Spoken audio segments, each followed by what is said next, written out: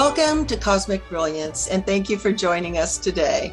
I am your host, Marilee Melmo, and I have invited back Captain Randy Cramer to share current updates, intel, and to answer several questions that you have written into me and would like answered. I hope that some of you have had a chance to listen to the 6 previous shows that I did with Randy last year in 2021, around April and a little bit after that, because the information he shares is extraordinary. And we did cover a lot of what we are going to have updated today from Randy. So please check out the Cosmic Brilliance YouTube channel. Now, for those of you that don't know, Captain Randy Cramer, super soldier for U.S. Marine Corps Special Sections. He did a 30-year tour of duty and is still active. 17 years with the Mars Defense Force on Forward Station Zebra Base, 13 years with the Earth Defense Force and Fleet, protecting Earth and our solar system. For disbelievers, he reminds you that impersonating a military officer is committing fraud and is a felony. He has given a legal mandate from his Marine Brigadier General, Julian Smythe, to help bring forward to civilians truth disclosure. So welcome back, Randy, and thanks for coming to join again to provide us with the 2022 updates that you have received and passed down from your superiors. Absolutely. Thank you for having me. And for people who don't know anything about you, even though I imagine the majority of our listeners do, would you once again briefly describe, how do we say this, how you were designed to perform the mission early on? You know, just who you are as an augmented super soldier, so to speak.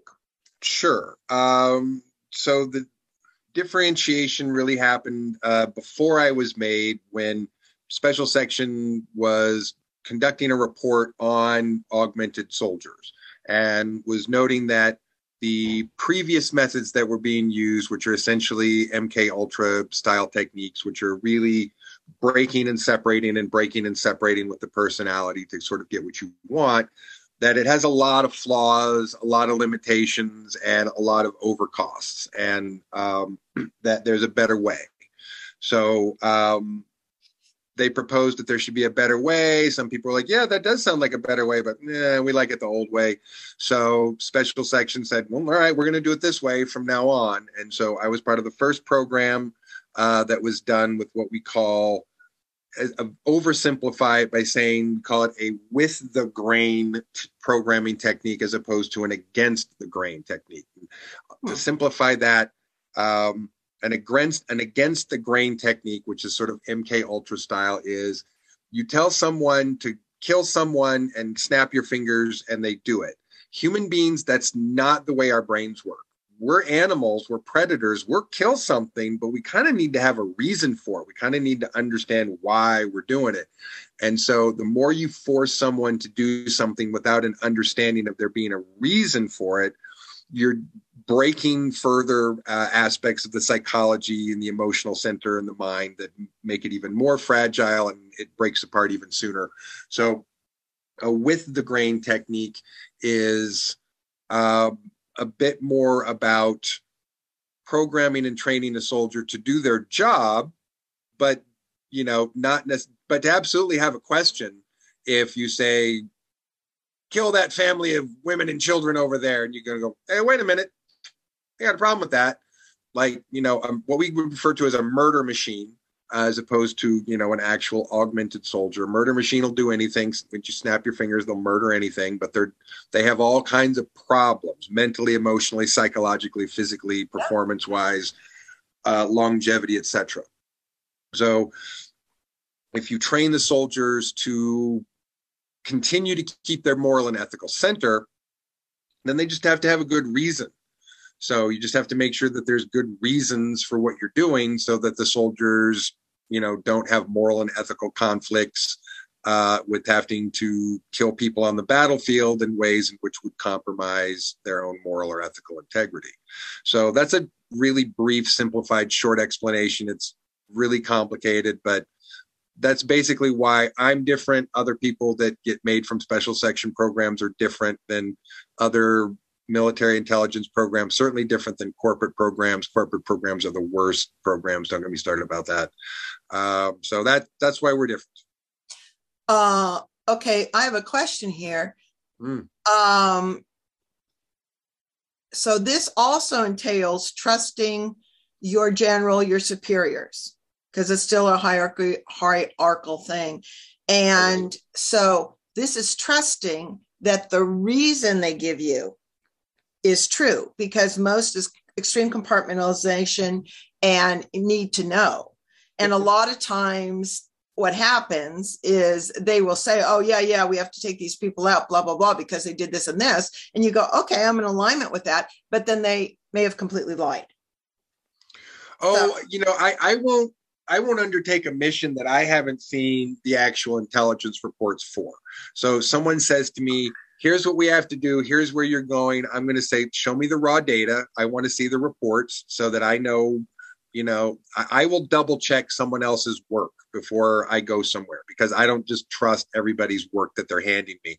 I will say, great. I will believe what you're telling me, but let me see the data. Let me confirm the data. Show me what we're talking about so that I can see it with my own eyes and, recognize what is and what isn't, and ask questions if I need to.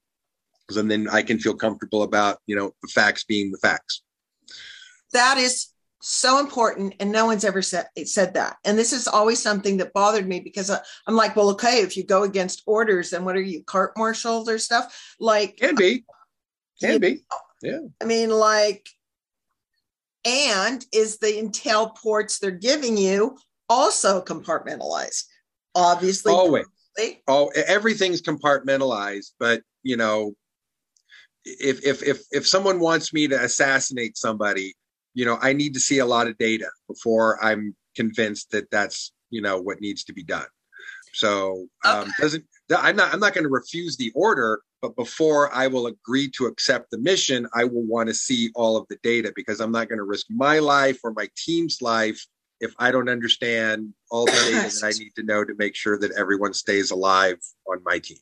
I won't take unnecessary risks for my team. So I have to see the data to know that what I'm doing is the smartest, safest, most secure way to do the thing that we're going to do, and that all the data is accurate, as well as it can be determined to be accurate. Okay, but what's your leeway? Now, of course, you're captain, but what's your leeway at saying, I'm not comfortable with that? I mean, where do you go from there? Well, I mean, if we're talking, so the last job that I really did as a soldier was high value target extraction and termination. So we were assigned high value targets, and it was either a saver or a killer, which means you're going to save somebody or you're going in to finish somebody off. So, but it's very basic in the sense that, your target is always a high value target, and you just have to know whether you're going in to kill them or to extract them. That's the two main things that you got to understand there. But beyond that, I won't walk into a situation that I don't understand and know details about what that place is, how many, troops are there, what's their armaments, what's their defense. But if someone wants a target removed, I'm going to ask some specific questions about, well, why? Explain to me why this target needs to be removed. And I would say, I don't know that anyone has ever given me an insufficient answer to that question. And just, not here, you can just got to do your job. If I say, tell me why, what's this person done, and I will get a list of reasons. And I've never looked at a list of reasons went, oh, I don't know, that seems pretty questionable. Usually the list of reasons like, oh yeah, that guy totally needs to die. Sure, no problem. I'll be happy to take care of it. Okay. So but if for some reason I felt that I had a personal conflict, I would go to my CO and I'd say, hey, give this to another team, swap me something else, give me a different job this week, let someone else take this target, give me something else. At my level of experience, I could say that to my CO, and my COs love me enough that they would be like, all right, okay, fine. to be honest, it's usually the other way around. Usually more than me saying, I don't want to do this. It's usually me begging for other jobs. No, I want to do that one. Give me that one. Give me that one. Give me that one. I want to do it. I want to do it. I want to do it. Well, knowing you, that doesn't surprise me. Yeah. So that's more my style. But yeah, no, I gotta know who and why, and I could get to show me a laundry list of show me. I would always say, show me their naughty list, which is basically, show me the list of the things that they've done, that make them worthy of me being able to take them out. And usually the naughty lists are pretty naughty. So you usually don't get, people that you go, oh, I don't know, this guy seems pretty clean. Most of them are pretty awful. And if I want to see specific data, confirming that, video files, audio files, whatever I need to look at, I can sift through all that data if I want to have clearance for it. So I don't kill someone without knowing who and why. Did you ever have to do a mission? I mean, I would think this is likely, or at least couple percentage. Did you ever have to do a mission where they said, oh, they're an enemy of state or this or that or this or that, and then 20 years later you find out no, there was a whole different game involved in that whole thing? Because there are, I'm not saying the Marines, but a lot of multiple sides are financed and played by the same group. So sometimes. That's my concern. I'm just kind of drilling down to some things that I've never had a chance to ask. The way I can answer that question best is that has never occurred on a non-terrestrial mission ever. Terrestrial missions, that can get way stickier, but non-terrestrial missions, that's never been the case. More clear cut with non-terrestrial missions. Yeah. Way more black and white, way more clear. Okay. And so I know you can't share all of it, but also, again, for some of the people who are being introduced to you for the first time, can you say, along with the first question I asked you, how you were programmed, like to regenerate, to, for resilience? Oh, sure. Yeah, that was one of the special tricks was from the study that they'd done, that Special Section Intelligence had done. We were seeing a long-term longevity problem with augments, which is basically, the damage gets done and then there's just not enough repair work. And so there's really just a finite lifespan. Well, someone had the smart idea that was like, well, what if we program them to self-repair so that they're driven to want to self-repair the things that are broken psychologically, mentally, and emotionally. So I was driven to self-repair in a way that, I talked to a lot of people in my life who have struggled with their different issues and healing issues and so forth. And I rarely have met someone who said, no, I was compelled. I had to. Yes. There was no other choice, or I was going to die. Like, I've never really heard other people say that, but that was my mental attitude, was like, oh my God, I have to do this. I don't have a choice. I have to self-repair. I have to do this now. I have to make this my number one thing in my life, no matter what anybody else tells me I should be doing, or I'm going to die. And it was that important. So the programming was really ingrained in there that I was going to self-repair no matter what. I was going to do stuff that was going to start the process. And once I started the process, I was going to finish it for sure. Yeah. Plus, because you're pretty high level augmented soldier.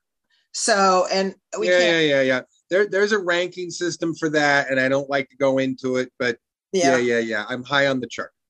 Yeah. Randy teaches psionics training, and by the way, he's doing his last one, and I took training with him, and it's wonderful. It's another word you can think of. The old word would be psychic or intuitive.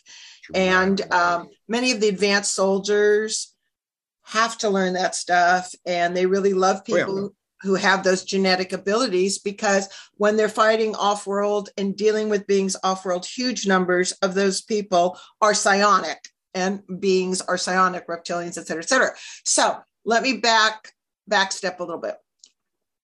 When you are programmed to self-repair, I'm looking kind of like I'm looking micro, macro. I'm looking how that can be useful for civilians, not only to learn psionic abilities, but did they program you in all ways, like, repetitive brain, or were they actually somehow able to do it at the DNA level? That's a good question. I'm not sure that I can answer that, just because I'm not sure I know the answer to that question. All I can say is that it's very deeply hardwired. Whatever they did is very deep and very hardwired. It's not a thing when I think about that I go, oh, maybe I should heal and self-repair. Like, there's no debate about it. It's really, how do I do it? What do I do? How do I do it sooner than later? Or else. It's really an or else in my brain. So it's very hardwired, and there's just not an option. There's not a two ways about it. It's like, I'm doing this or else, period. So it's very, very hardwired, and it's very deep, whatever it is, however they did it, for sure. Folks, Randy was one of the first people many years ago who was working on bringing out to civilians med beds and designing them and stuff. And I give Randy a lot of credit for that. And I know that our audience, like me, is very passionate about those rolling out.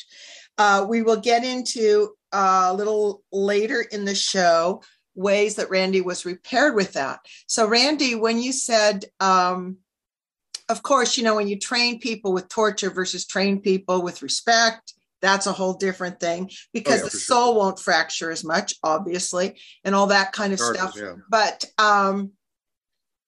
you said they had a hard time and they were falling apart. Now, were all these soldiers, I would imagine that most super soldiers, most augmented soldiers, and key soldiers are always given priority on med beds to regenerate. Is that true or no? Yeah, I'd say you're $100 million asset. Yeah, I'd say generically that's true, but there's multiple technologies that they use. There are multiple medical interfacing technologies. So which we're really depends. Later. We're going to get. Yeah. So I honestly don't know, like, which one of those rates differently on treating different things, what the time is, what they consider the efficiency, effectiveness, preferences for people. I honestly don't know all of that information because I haven't been exposed to all of them. Primary system that we used was a holographic cellular regenerator. So the device that I specifically refer to that we were working to develop is called a holobed, not specifically a medical bed. It's a holobed because it's a holographic cellular regenerator. But there are nano surgery beds that have little robotic arms that do robot surgery and have a brain that's smarter than any surgeon because it knows all the surgeries and all the variations and all the problems and knows exactly what to do. So it turns out that for many centuries, doctors were a very special class of people because it took a very smart, special person, specially trained to know any medical information at all. We're learning that we actually have tools that are better than doctors, that we have things that are better at diagnosing, repairing, fixing, doing surgery than an actual person to diagnose and treat is, that there's just machines and computers that are better at it than any person is. So we mostly have medical technicians. We don't have a lot of doctors. We have mostly med techs. There are always doctors who oversee groups of med techs, and there's always a doctor somewhere, but you rarely see them. I rarely ever see the doctor when I'm in, a medical unit getting repair. It's always the technicians and everybody else. But there's a doctor somewhere. You want someone who's got that medical degree and has all that personal training and worked for it, I suppose. But as far as what does the diagnostics and the actual repairing, computer operated machines that are just better at it than any person is. Yeah. That I can totally get that. I would add healing and just being hugged will never be replaced by a machine, but I'm not trying to say that, the machines will heal the world, but if you want to talk about fixing a damaged liver or putting a damaged hand back together or brain surgery or heart surgery or any of those things, the machines do it better. And humans will always give a hug better than a computer will give a hug, but hugs don't do heart surgery, but that's okay. Okay.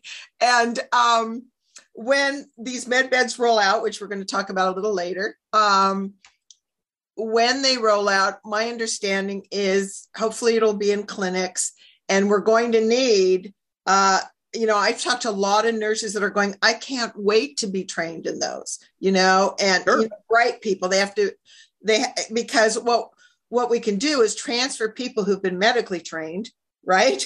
Because they're already going to be up to speed somewhat, and then start training them in that. Because when these are all over the world in medical facilities, this is a job in the future that would be so exciting, because in anywhere from an hour to a couple days, that person is walking out as a miracle. Yep. I mean, versus what's happening now. Would you agree with that, Randy? Pretty much. I will be a bit of a wet blanket and a negative Nelly, though, and say that I hear the rumors like everybody else does. I have heard people making claims like everybody else does. I have yet to hear one substantiated report that has come to me in a way that I can say, oh, that is a legitimate claim that this technology is coming from this source to this area at this time. I will actually name someone by name who I think is an absolute con artist and charlatan, who has been pitching to people a device that I don't think is real, that I don't think really works, that he's taking people's money, saying that he's going to be able to get them treatments when they build a prototype. And he is an absolute con man. His name is Jared Rand. And I don't even think that's his real name. I think that's a fake name. He's a total con man. And he's been talking about this for years. And I'm not trying to light blankets on everybody, but I'm going to say specifically, one or more people that I have heard make claims are absolutely positively have no reason to be able to have any authority to be making those claims. And they're taking people's money in some cases. Yes. So now here's what I'm going to say to that. I am willing to go be totally on board. And I would, if someone could show to me, because again, I hear rumors, but no one I've been able to get on the phone and say, okay, who's got the prototype? Who's got it? Who's got the machine? Tell me someone who's been in it. I want to talk on the phone to someone who had their foot replaced. Tell me, show me something more than just, you say that this thing is happening. I need more than just you say it is. And not one person has been able to demonstrate that to me. So I believe, based on the information that I've been given, these technologies will be coming in a post-invasion scenario. Now, right, which we'll get into. It's still going to happen. It is an eventual inevitability, but I think a lot of people misunderstand when that is. Yes, which they do, because your viewpoint of the timing of that is different than others. The med bed you're the most familiar with is what you call, is based on, I love this, dominant resonant frequency. Dominant harmonic resonance. Oh my yes, God, I can't. Yes, which makes total sense, that the cells go to the most dominant, healthy, and multiply. Yeah, you're basically projecting a holographic image of a perfect cell at a cellular resolution level that tells the damaged cell, hey, you should be like this perfect example of what we're projecting over the top. So yeah, the resonance, dominant harmonic frequency resonance. There's a frequency in there. Dominant harmonic frequency resonance. I knew there was a word in there. And that essentially takes the damaged cell and it repairs itself. That's the other amazing part about it, is that the device itself, the machine, the bed, is not doing the cellular repair. Your body is doing the cellular repair. It's just being told to do it in such a way that it can accept the message. It can go, oh, okay, I can do that. Yes. And that was one of the most fascinating things you shared. And I just totally loved it, because I believe you said the cells actually want and need to tell people about that, because that's so cool. Yeah. The cells in your body want to be healthy. They want to repair. They want to be perfect. And so when they're damaged, the part of your brain and your body that doesn't remember or know how to repair them gets frustrated and confused, but they want to be. So the minute that you give them the perfect example and go, no, this is what you want to do. Here's the perfect example. The cells go, oh, thanks. That's exactly what I needed. I just needed to be reminded of what my perfect state was so that I could do that again. So the damaged cell, when it's damaged, not unlike human beings can be, doesn't think that it can be repaired because it's damaged. Yes. But it wants to be. Yes. It absolutely wants to be. And that's the whole purpose for your psionic, one of the purposes of your psionic training, but also what it seems to me our major focus should be doing our work so that we get our soul, whatever you want to call it, mind, body, right, and emotions in coherence. Because the coherence, the dominant harmonic frequency, will then allow the cells to go, oh, okay, I get it. And of course, they use this in Olympics by visualizing first, by the intention of positive. So I'm always, I get a lot of responses from people, and they said, oh, we found the med beds, because everyone goes, when are they going to roll out? When are they going to roll out? And we're always thinking sooner than later, but I know they're going to roll out. And what they're saying is, I found the med bed, or there was this med bed, or there's this one in Germany. And I write back and I say, more or less, yes, they're using the name because they're capitalizing on it. Sure. They're trying to, it's usually frequencies or something else. But what I say is it's not the med beds I know that are advanced. And I prefer to wait for them. And of course, that's hard for people because there's so much pain and suffering for people. And so they're like, and we know. I know someone who actually built a resonant frequency mat. Is that the raw guy? Yeah. And he's calling it a med bed, which is fine. And I'm sure that whatever he's designed, because he's a genius at designing shit, does something. But will it grow an arm back? Until I can see it grow an arm back, it doesn't grow an arm back. And that's not a real, futuristic, high-tech, medical bed technology. If it can't fix a damaged limb and put fingers back on hands, then it's not quite, doesn't qualify in my book. Me neither. I'm like, I don't want to settle for less, even though some people need other things more simple done. That's Arcturus Raw, folks. And I think my sense is he's a walk-in. And I think that's what he says. Yeah. If I'm recalling correctly. And I love that conversation you and him did. It was so cool. He's a great dude. No, I love him to be watching two multidimensional beings have a conversation, he's a great dude. And look, resonant stuff helps. It's just usually what you need to do to get the benefit of a resonance machine like that is daily use over weeks, months at a time to repair really damaged stuff.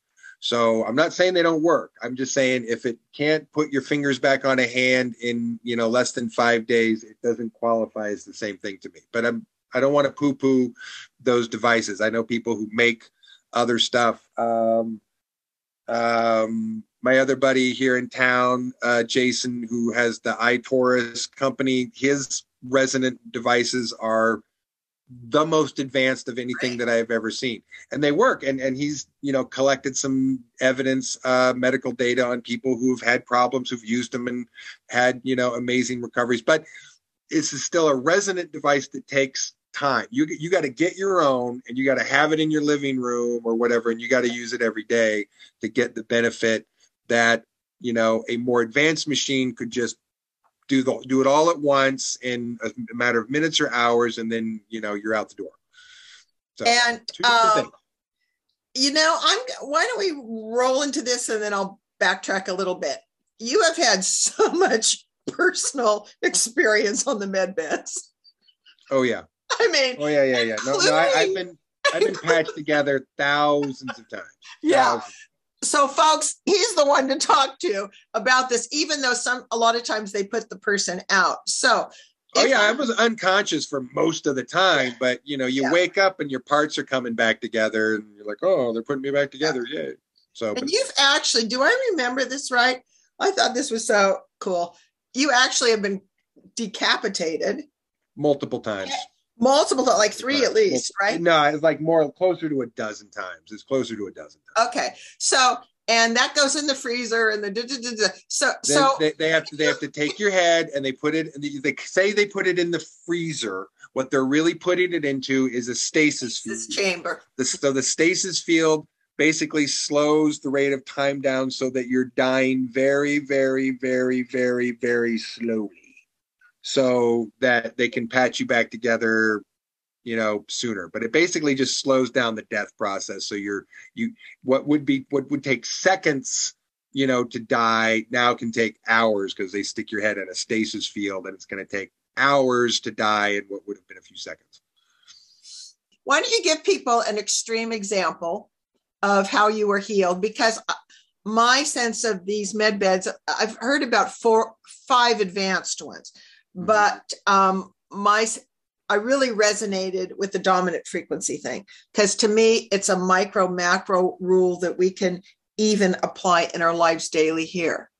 Sure.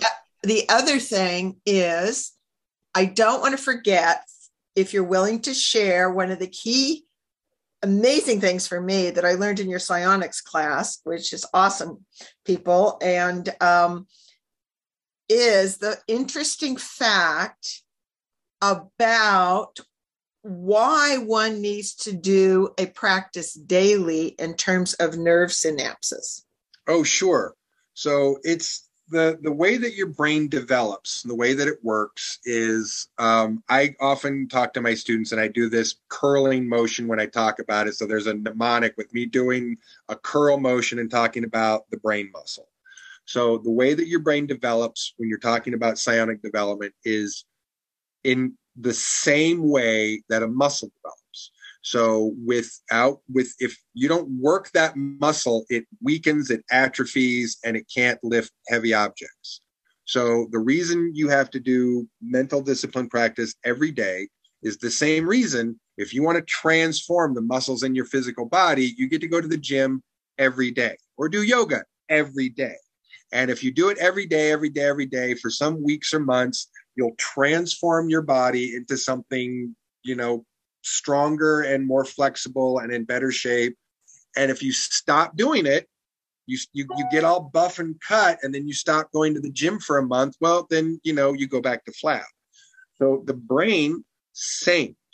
So the more you practicing and training and building it, the stronger and better it gets. The minute that you stop, now, if you miss a day, I tell my students, don't kick yourself in the butt if you missed a day, if you missed 2 days. If you missed 3 days in a row, kick yourself once, but don't kick yourself for missing a day or 2, right? But you still really want to be consistent, but just accept that it's okay if you miss one once in a while, right? Don't beat yourself up because you missed a day, right?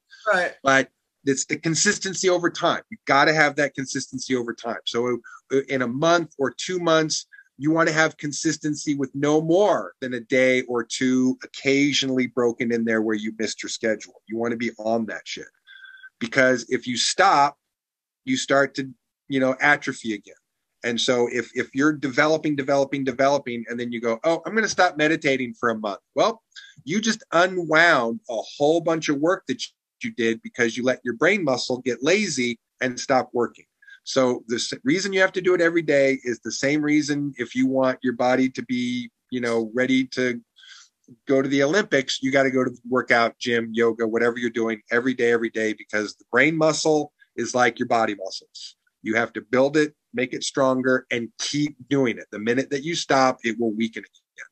And I want to emphasize this. Anyone who thinks that their brain muscle is strong and not been doing this every day, you really don't know how strong your brain can be. Whatever you think is strong right now is weakness compared to if you get at that shit every day, then you will see the benefit of that. Let me tell you the feedback I get from my students who've been at it.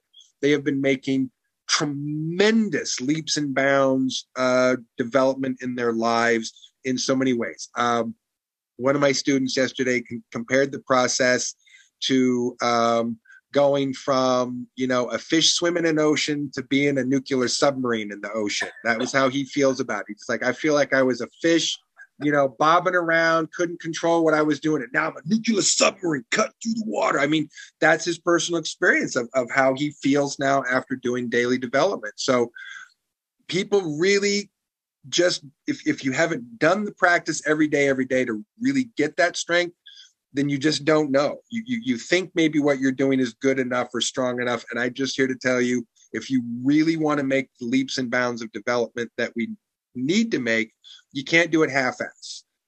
The other thing I compare it to is playing a musical instrument. Nobody ever made first chair playing violin by practicing a couple days a week. So the brain, your body, psionic development takes as much work and precision to be really good at it as playing a musical instrument. Now, anybody can pick up a musical instrument, watch a YouTube video, and pluck out, a song, right? Anybody can learn to do that in a pretty short period of time. So I encourage my students, look, you can get up and pedal on the bicycle. You can get up and do this. It's easy to do. It's easy to start. It's hard to master. So anybody can pick it up in a few minutes, but it takes that daily practice over time if you want to be any good at it, just like playing a musical instrument. Okay, that is great. And there was one other little thing, though, I would like you to clarify, if I remember this right, Randy, which was a top motivator for me, because I'm always into integrating all the different aspects. So, because everyone said you should always have a daily practice no matter what you do. And we all know that. We all go, oh, yeah. But what you described, what happens to a synapse. Oh, myelin. Oh, yeah. Okay. That's what I want you to share. Okay, yeah. Okay. So, so you have a synapse between neurons, and you have electrical impulses that travel along that synapse to do information. So let's say something simple. Let's say I'm a tennis player. So, and I want to swing my arm and hit the tennis ball. So let's say I'm just starting out.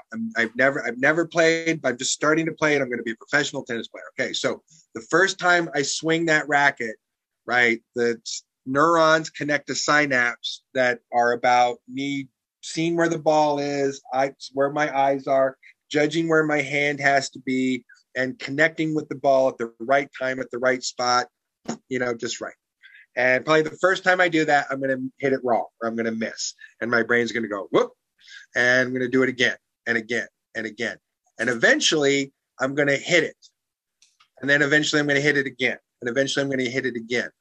What happens is, the more I do that, the difference between doing that 100 times and 10,000 times is the amount of myelin that wraps around that synapse through the repetitive practice. And what myelin does is actually accelerates the speed at which those electrical impulses can move down that neural pathway. So the reason why a tennis player who's been playing for 20 years can just, in the blink of an eye, see the ball and hit it where they want it, exactly, have it zing exactly where they want to go, is because they have wrapped myelin and myelin and myelin and myelin on those synapses over the part of their brain that controls that motion. So when you start to do something, it's like learning hit that ball the first few times. You suck at it, and it's okay. It's because your brain hasn't done it enough times to be good at it. Now, if you get lucky and you're like, oh, I did it the first time. No, you got lucky. You got lucky. To be good at something consistently over time, you have to practice. So you want to be good at anything. Doesn't matter what it is. It takes that dedication of repetitive motion of doing that thing again and again and again. And we're talking about meditation, psionic skills, psionic abilities. Same. You want to do that training again and again and again and again repetitively, so that you're building the speed at which your brain can do that function. It makes it, and then it's like second nature. Then you're not even thinking about it anymore. You're just doing exactly what your brain and your body know and have trained to do. Thank you, Randy. That myelin sheath, and by the way, I believe from my anatomy classes, the myelin sheath is the fatty sheath that surrounds the nerves. Okay. Yes. So also one more thing added to that, which really excited me, is, if I have this right, maybe wrong, because this also the myelin sheath made a huge impact. The other thing that made a huge impact for me was when you start to, okay, so we all have these deep grooves in our brain from repetitive stuff. Yep. And we're all healing and trying to start new grooves, right? Right. And eventually those grooves will get deeper and deeper and deeper. What I remember you saying is that one reason you have to do it every day is because when you start, if you haven't repeated it more or less within 24 hours, that initial baby groove or synapse dissipates. Am I remembering that right? I don't know that I would have said that because that's not my understanding of how that works. I would say that, but I think that mental atrophy of, doing something, not doing something. Yeah. In order to connect that thing, you got to practice a thing, and then it connects the synapse. And then you practice. It solidifies the connection. More, synapses kind of connect, the myelins connect. You end up, things connect to shorten the distance. Like the electrical impulse has to fly across. So yeah, if you start to do something right away and then you stop doing it, yeah, you're going to completely unlearn it. I started playing the guitar when I was 12, and I think I learned 7 chords and could play probably like 5 songs, and then I stopped. I couldn't pick up a guitar today and tell you what chords are what. I couldn't tell you what a B is. I couldn't tell you what a G is. I learned them, but I didn't practice them. I didn't keep doing them. So yeah, that synaptic connection went away when I stopped playing guitar for a few weeks. That makes sense. So that you eventually make new grooves and default to those, yep, rather than the old ones, just like our thoughts, yep, like we default to the old habitual negative thoughts or belief systems that are no longer updated for our authentic selves now. And so we have to, that's the mindfulness practice. So thank you for explaining that. Yeah, I'm actually a pretty ardent behavioralist, which means I believe that if people really want to change themselves, one of the best things they can do to change themselves is change their behaviors. And that can be as simple as changing what time you get up in the morning, changing what time you go to bed at night, changing what time you eat your meals, changing, how much you're drinking, not drinking. I mean, I think habitual changes, behavioral changes will make some of the most significant changes in a person's life if they go from less healthy, less functional behaviors to more healthy, more functional behaviors. So I think a lot of what people do to try and fix themselves so that they can behave better is a little backwards. Sometimes you just have to force yourself to behave different for a minute so that your brain can reset itself. So I used to have really bad insomnia. I've had sleep issues a lot of my life. I fixed that in my life when I really decided to take control of my own sleep patterns. And I was like, okay, well, I'm complaining to myself that I'm up too late. I sleep in, I don't get to bed early enough because I'm awake. I'm all this stuff. And I sleep in too late because I go to bed at 3 because I pass out at 3 because I'm not tired enough at 10:30. And I'm on this cycle. And I'm like, you know what? I'm going to stop complaining about where this cycle, continues. And I'm going to interrupt it. And I'm going to actually set my alarm for 6:30. And I'm going to wake myself up, and I'm only going to have slept 2.5 hours, and I'm going to be exhausted. But you know what? I'm going to get the fuck up anyway. And I'm going to force myself to go all day long without a nap so that at 9:30, I crash. And then I'm up at 6:30. And then if I keep that habit, I reset my pattern, I reset my sleep schedule, and I'm no longer an insomniac because I reset my schedule with a little behavioralism. So I'm a big fan of, if you really want to change some stuff in your life, change some behaviors, and because that will change what's happening in your brain. Those behavioral changes will start to rewire and unwire things that are happening in your brain that are really habitual more than anything else. We often think, oh, I'm this, I'm that. And it's like you're habitually that. It's the only reason you're that is because you're habitually doing that. Change some habits, break the habit, then you won't be habitually that thing anymore. You're just stuck in the groove of the path of least resistance. Yeah. And so I won't lie. It can be hard to change a habit. Oh, I don't want to do this. Yeah. That's why it's hard to change a habit, because we go, I don't want to do this. But when you change the habit, you get a change from it. It happens. You just get a change from changing the behavior and changing the habit. And then that creates some neuroplasticity, so we can move our brains around and think different thoughts and feel different things and be better than just being stuck in an old behavior pattern. So I think that there's a lot of things that people can do to make themselves better people. I encourage meditation, being centered, some form of self-mastery to just be a better person, whatever that is for you. But I think that one of the simplest things that I teach my students is the way that you get there quickest is by changing your behavior every day, being consistent every day. That will make behavioral changes, neural pathway changes. That will be, when I say immediate, I mean within 72 hours. Okay. If you seriously change a habit and you don't change it and then blow it the next day and then change it and then blow it. Like if you can be consistent without blowing it for 72 hours, you will have changed what your brain wants to do. You will have rewired and unwired something in your brain that will make it easier to change a habit and to not stay with the old habit. But it takes 72 hours, it takes 3 days. That is so awesome that because you're psionic, that was my next question. So folks, you just got a free preview of his beginning psionic first class of some of the things he teaches. I know, baby thing, but thank you so much for sharing that for us. I know, little baby. So I don't want to forget, because you were going to present a dramatic example of how the med beds you and I both know about, the more advanced ones, how that repaired you and how long it took. I would say probably one of the worst sets of damage I ever got done to my entire body that my head wasn't removed was I got bit by a centipede that's about 20 feet long. It has mandibles about a meter wide. And it kind of caught me like sideways.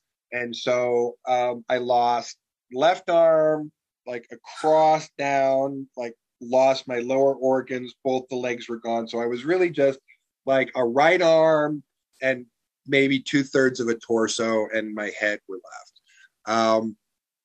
So I went into unconsciousness pretty quickly from that. The blood loss, there's lots of tourniquets and things that go off to try and preserve, with blood flow in the brain. And there's a heart pump that can keep stuff flowing to keep you alive for seconds longer so that they can treat you.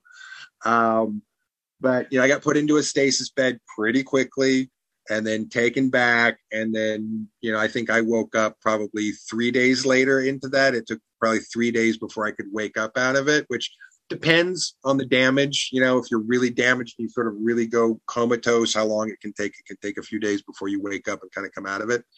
I'd say by the time I came out of it, I had most of my arm back, most of my left arm back, the rest of my torso back, and the legs were starting to come in. So, and then I was there for, I want to say maybe 4 more days or so. It was almost a week probably to get that much repair done. It was probably 7 or 8 days total. And at the end, there's no scars or anything, right? None. Yeah. You pop up, you look in the mirror, and you're like, wow, it's as if nothing happened.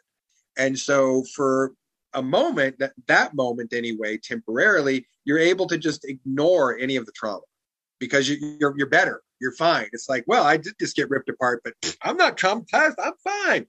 So you're able to ignore the trauma because you're fine, but you're not fine. Yeah. Okay. That brings up a really interesting point about cellular memory held in the body.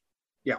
So. It does. The cellular memory gets held. Oh, it gets held. Believe me, I had to go through like a moment when I was recovering memories of remembering all the damage that had been done and like just feeling all of that damage kind of all at once. It was a little overwhelming to just go, oh my God, like how many times can you break something and put it back together? And the answer is thousands of times. And so, yeah, that was a lot. That was a lot for a minute to sort of, take in. Yeah. Also, folks, please listen to the show we did last year on tech. It's called Avatar and Tech. You will need this information, especially for what Randy's going to share coming down. You need to know certain things about how fast bullets fly, what their outfits do, their super suits, how fast they run, things like that. Okay, knowing some of those details you think may never apply to you, but it will create greater discernment to keep you safe. So, my question with that, Randy, was in this case where you were put back together, which was a great example, and that took a week max. Was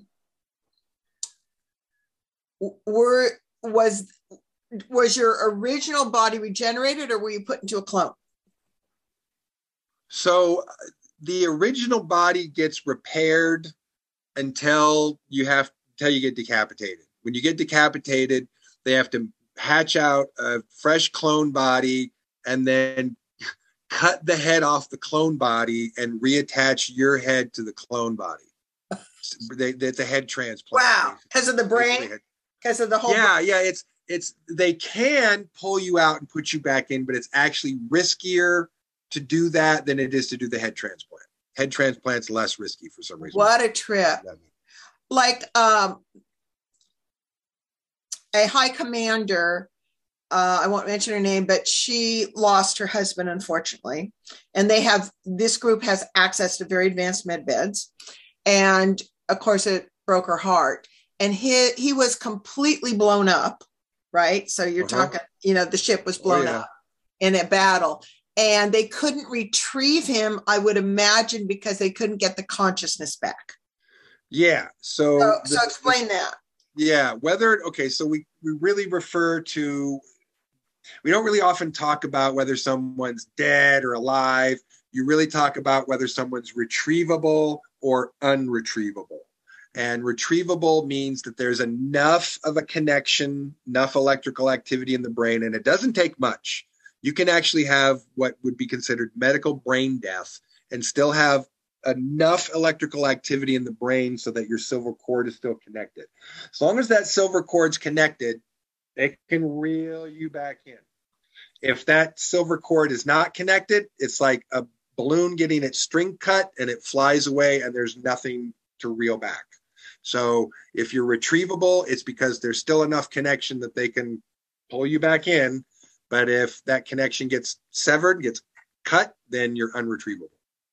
Yeah, that would take us into a whole nother fascinating subject of, folks, for those that don't know about the silver cord, it connects your soul to the body.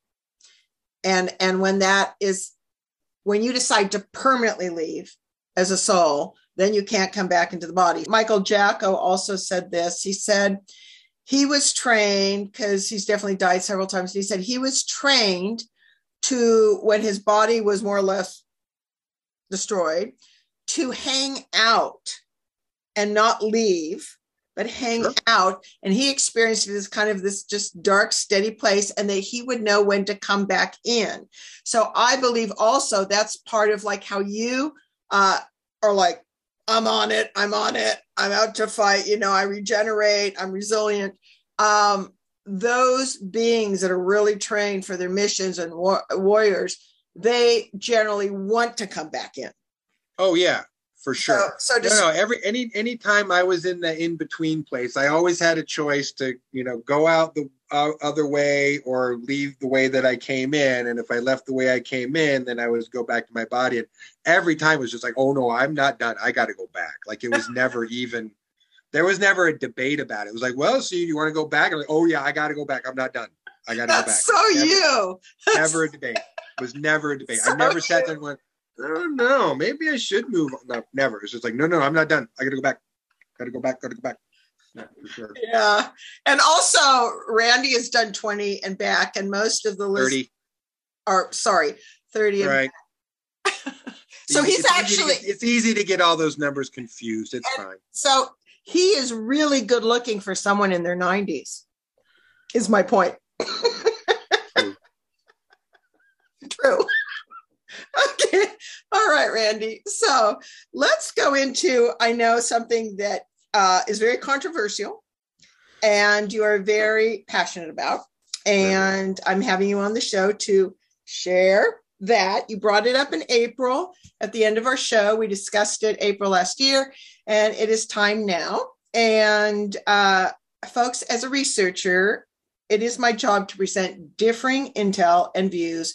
And today, Randy will be sharing that. Now, Randy you, I believe, have a fairly accurate record from your general and higher ups. In other words, the track record of what they tell you and when it, and that it happens. And 100%. All of it, right? But right now it's 100%. Everything that they have ever said to me is going to happen, has happened. With the exception of the two things that have yet to happen, one of which is about to happen, and we know it's about to happen, and then the last one after that. But yeah, they've been 100% correct about everything. Okay, so that's important to know because that's a certain track record. I think so. I'm not a gambling man, but if I was, I'd bet on the guy with a track record. So he's coming from a good track record. And the major thing, and I know that most of you have heard this, and we think that things like, we're thinking the med beds will come out earlier. We're in April. Randy thought the event he's going to share would be within the next couple of months. And what we all need to remember is, especially in higher densities, and for the time is very malleable, and it's not really based on time. It's not based on time. It's based on event priority. Is that, events? Every single time I have explained these predictions, I always explain first out, this is an event-driven series of events, not a date-driven. So it's not about this is going to happen by this date, this is going to happen by that date. It's more like this is going to happen first, then this is going to happen, then this is going to happen, then this is going to happen, then this is going to happen.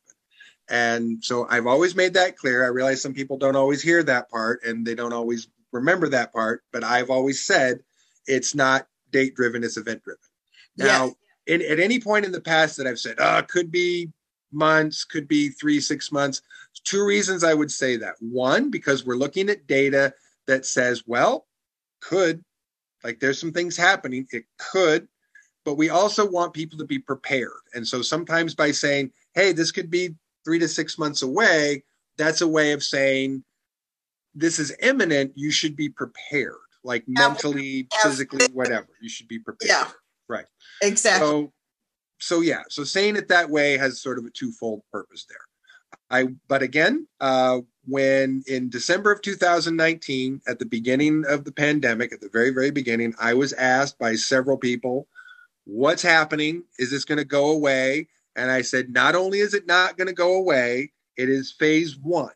Phase one is the pandemic phase. Phase two is the civil disruption phase. We have had the civil disruption phase. I don't need to go into details, but that's been a thing for the last couple of years. I said that it would also conclude itself in active civil war here in the United States. That is happening. People are being killed. People are committing acts of violence in the name of sides. That is occurring, whether or not we're seeing, battles between guys shooting each other, on the ground.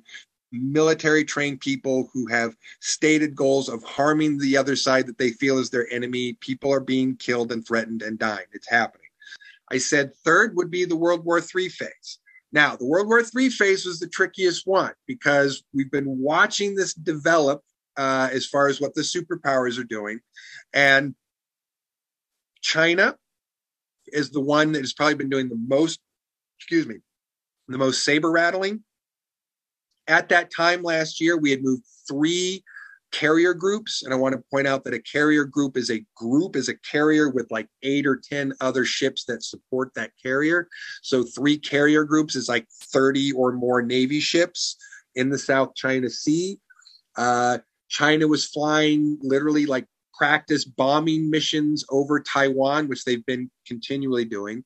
But in that moment, both sides were like, toe to toe and up to each other, nose to nose, going, oh, yeah, you push me. No, you push me. You push me. So at that point, I would say that the aggression between the U.S. and China was very strong enough that, it could have been any minute. But as we got further along, we started to see that it was a lot of saber rattling and some delay. And then I remember someone pointed out, I was like, well, aren't the Olympics happening in Beijing? And I was like, oh, they're going to wait till after the Olympics. Okay. So as soon as someone brought that up, and I was like, oh, right, the Olympics are happening. Okay, they're not going to do anything before the Olympics. They're going to wait till after the Olympics. So as of like November, when someone reminded me that the Olympics were coming, I was like, okay, China's going to invade Taiwan after the Olympics. And I would have said, based on what was happening back then, that it still probably would have been China first, because Russia had not yet made this serious advancement around Ukraine. And what's happened is Putin is in Beijing at the Olympics talking to President Xi. They're having face-to-face meetings to talk about this coordination. And I can say from everything that we see and everything that we know, nobody is de-escalating. Putin doesn't want to de-escalate. China doesn't want to de-escalate. And to be honest, American military people don't want to de-escalate either. We're ready to do this and get it over with at this point. We're finally ready to go. So it's happening. That part is, so even though of all the things that I have predicted, that is the one that is the last two that have yet to occur is World War III and then the alien invasion. But we are so close to the World War III part. I think I can confidently say I nailed that one too.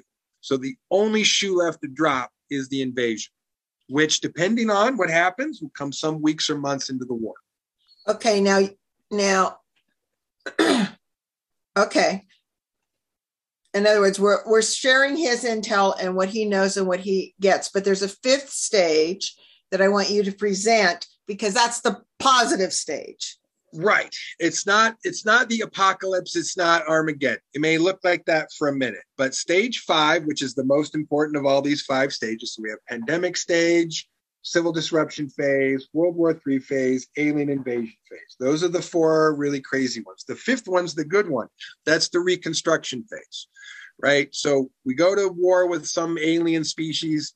At some point in that event, someone comes along, and friend from out of town comes along and says, let me help you get rid of your alien, and helps us get rid of them. And then we get to do the reconstruction phase. That's when we get to make it all better. And it's not like, though, that there's not going to be a tremendous mess to clean up and that there won't be a tremendous amount of loss that we're going to have to deal with there. Let's start with the end result of this in your intel, what does reconstruction mean? Because I want people to know that according to you and your intel, that is when all the rollouts happen. Right. That's when we get all the technological rollouts. That's when we get everything. That's when all the things change. Like the med beds, the whole thing. Right. Fingers crossed all those changes are for the better. But that's when everything changes. And why, in your strategy and intel, why is that not till after those last stages rather than rolling out sooner? Because there's no stability in which we can roll those things out. Trying to roll those things out in an unstable situation where you have multiple powers, the superpowers and the Schwabenlanders, they're a silent superpower who don't necessarily want somebody to have all of the advantages and victories that they would like to have by implementing those things. As long as there is this superpower conflict, someone's always going to try to monkey wrench somebody else. So that has to end. That conflict has to end. That has to get resolved. We all have to come to an understanding about it. And maybe somebody has to get wiped off the map in order for that to happen. But that's what we have to do, because there is no way to do it without total planetary cooperation. Well, that's true. Yeah, and we don't have that. We simply don't have that right now. So there's no way to do it without it getting completely monkey wrenched. Okay, so let's then have you go into what you see happening, and for some people, where it was originally on the table known as the fake alien invasion, and now you would say it's the real alien invasion. Oh, yeah, definitely. So describe that, and then I'm going to have you describe the various players, and then I'm going to have you share, if you will. If not, these are agendas I came up with. The 4 agendas are agendas of each group, including the military, the New Schwab, and your expertise. Sure. The beings. And because in any kind of thing, we have to look at what is the agenda of each group. And there's always going to have to be some positive reason they're doing it. Now, some of that can be more service to self, some of it can be more service to others, some of it can be a combination. So you go, honey, you got the floor. Well, so I would say that the initial conversation about a planned or hoax invasion was to get everybody in agreement on how we were going to transition through this. And it was determined that the best way to do that was to get everybody on the same page with a common foe. That's pretty straightforward enough. I agree with that, actually. I've looked at the paperwork. I've looked at the assessments. I agree with that's probably the best way to do it because, believe it or not, trying to do it the peace and love way, as much as, the peace and love people would like to think that will work, there's way too many people that are not peace and love on this planet that will not accept that, will not go with that, and will not play along with that. So I realize that sounds nice, but we got too many psychopaths, sociopaths, and malignant narcissists that won't play nice if we do the nice thing. So we have to do some. So this was the same thing. So what you're saying was what Reagan said in his famous speech. Pretty much. If we had a common foe, don't you think we would put our differences aside and block? And yeah, okay. That's it. Going. It's about getting everybody to agree to work together because of a common enemy. Otherwise, we're fighting amongst ourselves because we want to jockey for position, power, money, whatever. So if we can agree that someone else is the bigger enemy, then we can work together and cooperate. And also, folks, a slight reminder here that Randy and others have said in the entire universe and all the beings we're in trade with and on the earth, only 10% are really malignant. Like, we can't work. Yeah, it's really like less than 10%. I mean, it's probably the real number is probably closer to, let's see, 1%, 2%, 3%, 4%. It's actually probably less than 5%. It's actually probably less than 5%. That's even better. Yeah, if you want to add up psychopaths, sociopaths, and malignant narcissists, they're less than probably 4.5% or 4% of the population. But that's still a lot. That's still tens of millions, 100 million or more, whatever, couple 100 million psychopaths, sociopaths, and malignant narcissists. It's still a lot, but it's not most of the people. Most of the people would like to just get along and feed their families and, have shelter that's not going to get set on fire. So one of these groups, beginning with N, the word N is in Nancy, would be qualified for psychopaths. And oh yeah. They are one of the key players. So go ahead. Their entire system is about how you create a sort of cream rises to the top system, but where that cream is psychopaths. So it's more like how you let the shit rise to the top method. And it is a structure that wants to funnel the most psychopathic people up the chain because they feel that those are the people who will get them the most victory. Is, the more psychopaths that they can have running things, the more victory they will have because the less feelings they'll have about it. But don't get me started. Psychopaths are flawed, very flawed. And they often make really inferior tacticians. They're often brutish and they can be smart, but they often make inferior tacticians because they're psychopaths. And I could go into like a really lengthy conversation about the specific traits, behaviors, and chinks in the armor of psychopaths, sociopaths, malignant narcissists, and why those conditions, those psychological, psychiatric conditions, make them less effective at what they do. They just manage to bully and push and scream, loud enough sort of to be in charge at what they do and get people to do what they want, but they're not effective at what they do as someone who is not a psychopath, a sociopath, or a malignant narcissist. And they are the ones, and then I'm going to let you roll with this. They are the ones who initiated the fake alien invasion for eventual complete dominance of the planet. Let's just say, let me see if I can say it this way without saying too much. Yes. What was supposed to be an everyone agrees upon plan, we knew was going to turn into a backstab. We just knew that the plan that they had agreed to, they weren't going to agree to, and they were going to do something backstabby. And the quote unquote, structured invasion plan was going to get very real very fast. We knew that, but we didn't really know how that was going to happen because we hadn't seen any action on what they were going to do. We just knew it was coming. Now we're starting to see certain actors on the global stage take positions and take sides on things in a way that is making it very clear. So that tells us that we're starting to see evidence of what that backstab is going to look like and how it's going to come. And so I think originally, short recap. Originally, folks, the plan was everyone working in cooperation for the benefit of unifying people. Yep. And then certain players, key players, were going to take advantage of that and come in and backstab. Yes, correct. And now we're seeing that start to happen. This is like kind of watching all of this happen in slow motion, the way that it happens over time.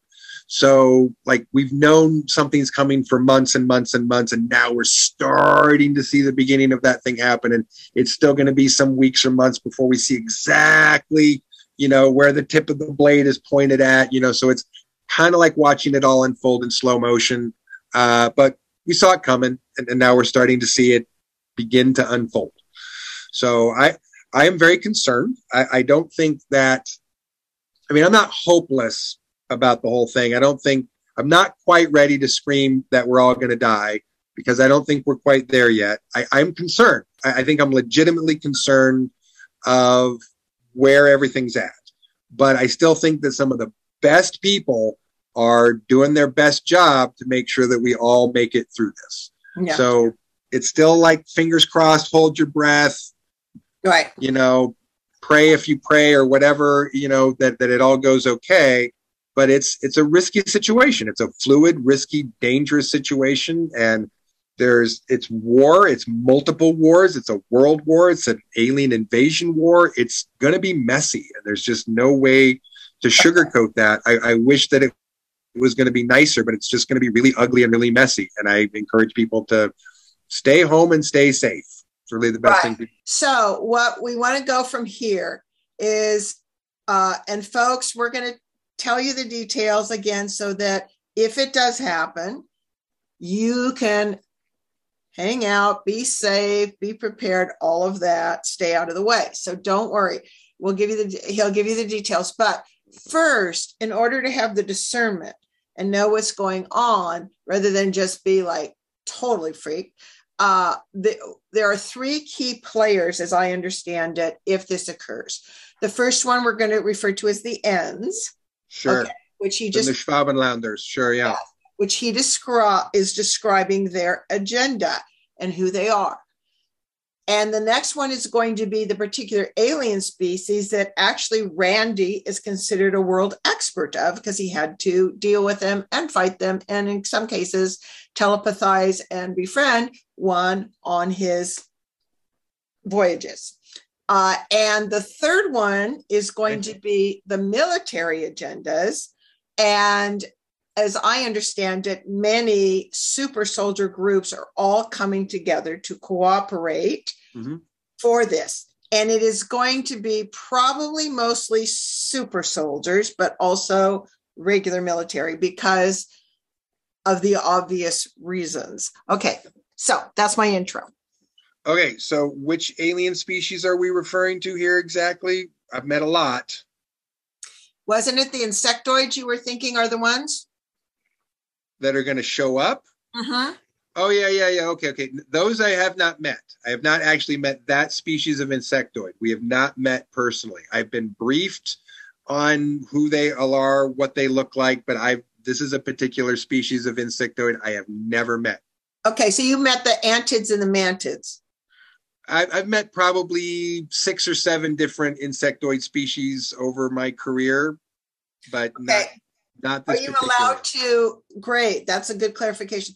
Are you allowed to kind of describe to people what they look like so that hopefully they won't go into amygdala shock as much if it happens? And my is understanding. is it a multiple off-world species, or is it primarily this insectoid species that you're going to describe? Well, as far as I understand, we're dealing with one insectoid species, but that is as of the last time that I have been fully briefed on this subject. Since we know that there's some changes coming, if there's something that I haven't been told yet that's a part of this that's about to unfold in this, then I'm going to be surprised as anybody until someone tells me that it's going to happen. But as far as I understand, we're dealing with one invasive insectoid species. I know only what the reports, the basically infantry reports that I've gotten on like how to deal with them as an infantry soldier. So there can be sort of between about 6 and 7 feet tall. So an insect means it's got 6 appendages. They tend to walk on 4 and have sort of an upright part of their body in which the 2 front ones operate as hands. So they tend to scurry on the bottom 4 and they tend to upright on 2. And my understanding is they're going to be using like a melee weapon, some kind of spear or zappy plasma spear or electrified stabby thing or something like that, from what I understand. That could change, but from what I understand, that's what I saw in the reports, is that they're going to use melee weapons. They may use other insects, meaning they may use smaller beetles or other insects as a swarm or something. That sucks. I'm not looking forward to that on any day of the week. Which hold on with that. That verifies. We just had Tony Rodriguez on.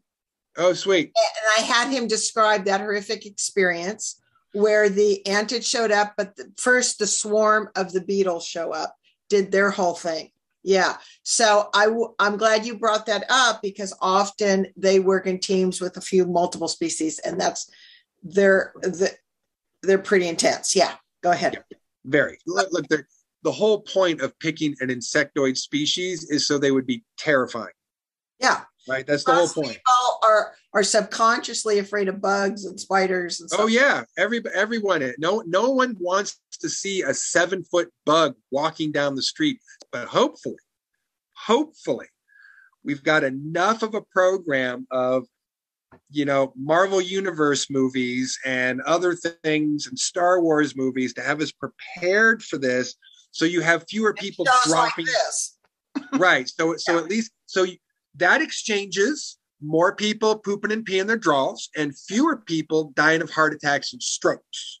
Yes. So that's a fair trade. I'm going to accept that fair trade. So if you poop them or pee them, just be thankful your brain didn't explode and you didn't die of an aneurysm instead. Yes. Okay. And so basically now this insectoid group and their little pals have a deal with the ends.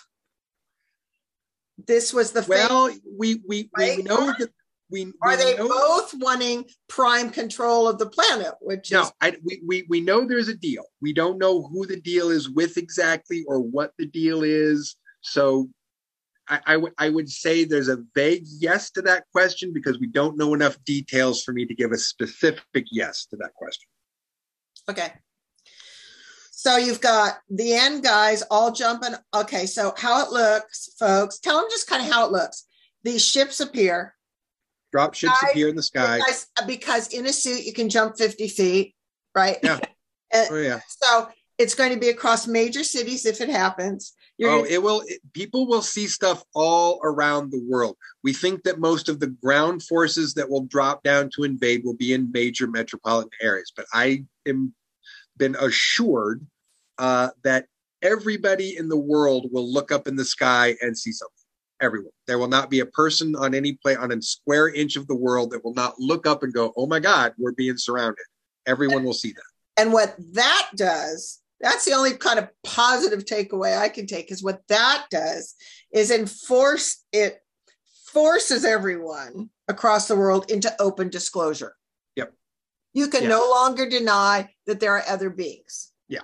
And that there's blah, blah, blah. That's the only positive. And then that's why you were saying then you have the rollouts after that, because the people are more in a place where they can go, oh, look, we have this rollout for you, rather than, oh, we've been suppressing it for 100 years and this is what we really have, which they don't want to tell you. Yeah. Am I correct on that one? Yeah, as much as I and other military officers would actually like to see some accountability of the last 75 years, we're pretty sure that most of the people who are maneuvering that would like us to forget, and so that we can just move on. We'll just be like, well, you know what? This is where we are right now. This is the only thing that matters. Let's just forget about all that. I would like some accountability, but I honestly don't think we're going to get the accountability that we would like to see. Well, what's more important is we do progressive movement. And I agree. Everyone gets aware, even though they're forced through this. But anyway, okay, so I just wanted to make that point when you were saying it's across the world, it'll be over mostly metropolitan cities, and you're going to see some landing, beaches, open areas, things, but you're going to see a lot of super soldiers jumping out of planes, insects, all of that, right? It's going to get crazy. Yeah, it's going to be super crazy. It's going to be like watching a movie, but it's not going to be a movie. It's going to be happening outside your front window. Right. And so then you're going to have the military guys all working in cooperation. They're jumping out of planes and they're showing up too. So the bottom line is, for the safety of the people, what do they do? Stay inside, stay out of the way. Don't go hug a giant insect unless you want it to bite your head off. This is what I tell people. I say, look, if you're absolutely convinced it's fake and you're convinced it's a hologram, give them a hug. If you're absolutely convinced, someone's got to be the example. If you're absolutely convinced that it's a hologram, you can go be the example and go be the first one to give them a hug and get your head bitten off. But I recommend people stay home, stay out of the way, and try not to be involved, because there's really nothing civilians can do to help. You're just going to be in the way. And the key thing is they're not after civilians. Okay. No. This is what you need to know. And what Randy wants people to prevent. So this is why you store a little food, you have some water, everything will be advertised on TV, radio, all that. And I personally am not visualizing this going to happen, but I'm also psychologically, as well as I can be, and physically prepared if it does. And so you guys have already been through the whole COVID drama where you're hanging out at home most of the time for several years. So this also will be part work. It's all prep work. The pandemic phase, civil disruption phase, it's all preparatory work so that we don't completely freak out and lose our shit, because we're already stressed about as fuck out as we could be. Yeah, because when they looked in Looking Glass technology and all that, most of the realities were people just freak, act crazy, because all their belief systems and worlds just go like this, or jump off bridge. They're going to shatter. You can have some, and I don't mind good old boys, but you can have some of them grab guns, start shooting, thinking the apocalypse is happening, and what the agenda is of this, I imagine, is they want that not to happen so that the people just stay out of the way. And we did explain in April that we gave you all the data about how bullets can go around corners, they can go thousands of feet. The last thing you want to do is go out with your camera, think it's okay to go outside your door, run and go, oh, let me take a picture of them. And get a selfie with the giant bug behind you.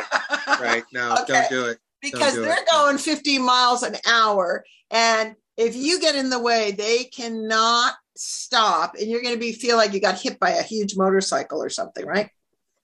Yeah. I really would just recommend that people stay out of the way, because you're just going to interfere with other people doing their job. You're going to make it harder for people who are trying to do their job, because they're going to try to keep you from getting killed, which might get them killed trying to keep you alive. So just stay out of the way.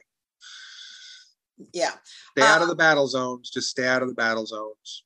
And too smart. I also had you do a guesstimate. Okay, the battle zones, unfortunately, the landings are going to be the most in metropolitan areas.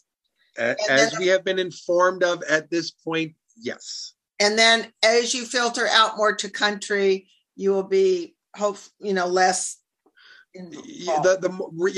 rural territory becomes less important in a chess game of territory. And so there are certain specific locations in urban centers near military bases, government offices, government buildings, etc., that could be key strategical grab points that they're going to want to take. Like I said, it's like kind of a chess game as far as who takes what. We're going to take that. We're going to take this. And you can fight over this. It's a little bit of a chess game there, but they really don't care about someone's cows and their barn and their goats, and they don't care about that. It's not their concern. Unless they're hungry. No, I'm kidding. Yeah, I'm kidding. I'm slightly kidding. Okay, so we don't know if it's these two doing the fake fight against all of you guys, military, that are hopefully going to kick ass. Okay? Right. Or if these two are doing a fake fight, but secretly backstabbing each other because they each want to take over all this stuff, and you're coming in to deal with both of them. Correct. And let me make it more complicated just for fun. So when we're talking about covert military space program activities, that's not even a cohesive unit. That is multiple nations, multiple countries, multiple powers, multiple groups with agendas that think they would be better off being the one in charge. So that's not as cohesive as we would like it to be either. There's a lot of competition within that sphere. That makes it very difficult because we don't exactly know who is all going to be cohesively on the same side and who's going to be like, okay, I'll be on your side for a minute because maybe I'll get an advantage if I'm on your side. It's all crazy. It's all very programming of super soldiers that were first programmed in Not-Waffen and all of those. I mean, it can be like really. Yeah. Oh, it's gonna. Some people are gonna find themselves, not sure which side they're on, or finding that they're being told to be on a side that maybe they don't want to be on. But yeah, it's gonna be very challenging to sort all of that out. So it's more than just three forces at work there, but but you got that right as far as, do we know exactly who's together, who's not together, who's cooperating, who's colluding? No, we don't. We're going to find out, but we don't know yet. We have ideas, we have suspicions, we're looking at stuff, but we're going to know when we know is the truth. We're just going to know when we know. Okay. Now thank you for clarifying that, because this was stuff we didn't really delve down deep enough. What I'd like you to also, so that people feel a little more relaxed, is, because one of my questions to you before, and you said, oh, that's a good question, militarily wise, is basically your super soldier outfits, your super soldier helmet, that you are being relayed and working with a team that is giving you the overview and how you can differentiate a super soldier in the different secret space programs on, quote, your side versus the super soldiers and the hidden ends within those outfits that are, in their suits, that aren't going to tell you their ends.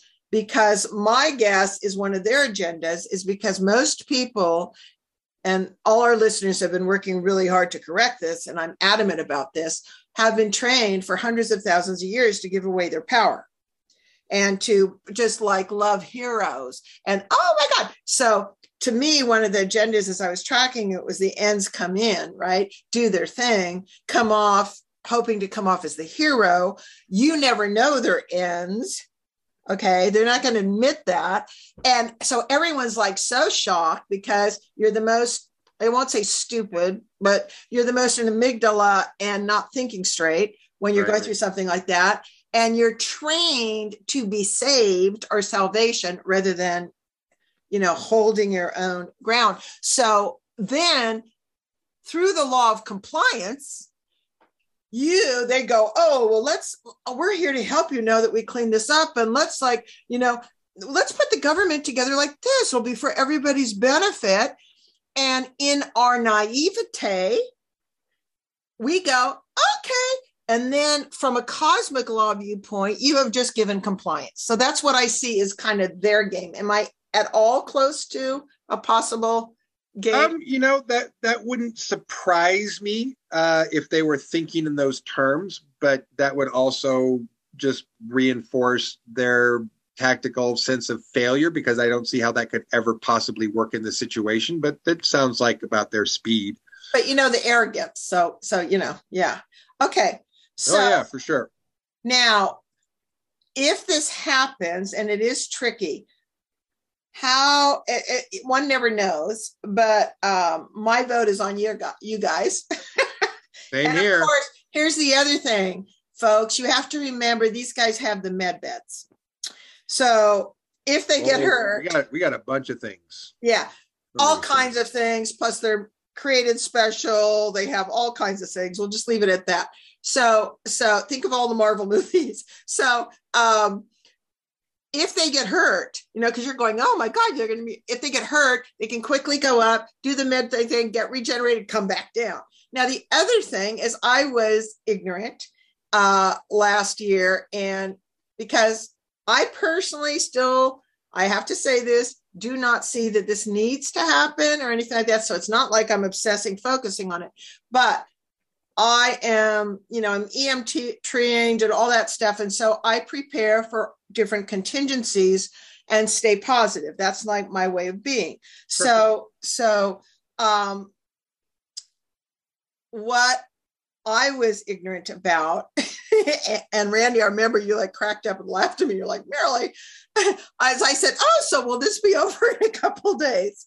And if it happens, and Randy's like, Marilee, we've been fighting this war for over 20 something years. And, if we're working on liberating a planet and getting that straight, it'll probably be 2 years off and on. So describe that to people.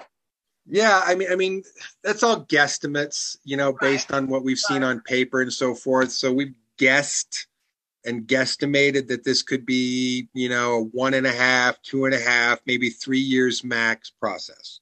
But not steady. So describe how the COVID training is going to apply, because you'll be at home for a while, then they'll say it's safe to go shopping because everyone has. So describe about refueling. Yeah. I mean, that basically they're going to have to be able to tell people, okay, this whole area, of town is quarantined. No one can come in or out, for this number of hours or days because of this thing happened or this thing is happening. And everyone just needs to hang tight and stay put and be calm. And so because we've been practicing at this, people will be a little bit more prepared to, cooperate with the process so that their lives aren't in danger. And when we get to the point in the future where we have situations where territories are going to be dangerous, red zones, quarantine zones, someone tells you to stay out of somewhere, they're doing it because they would like you to live longer. If you don't want to believe that and you want to go into quarantine and red zones and get killed, then that's going to be your choice, but it's not going to be because someone didn't try to set a boundary and tell you to stay out of the way.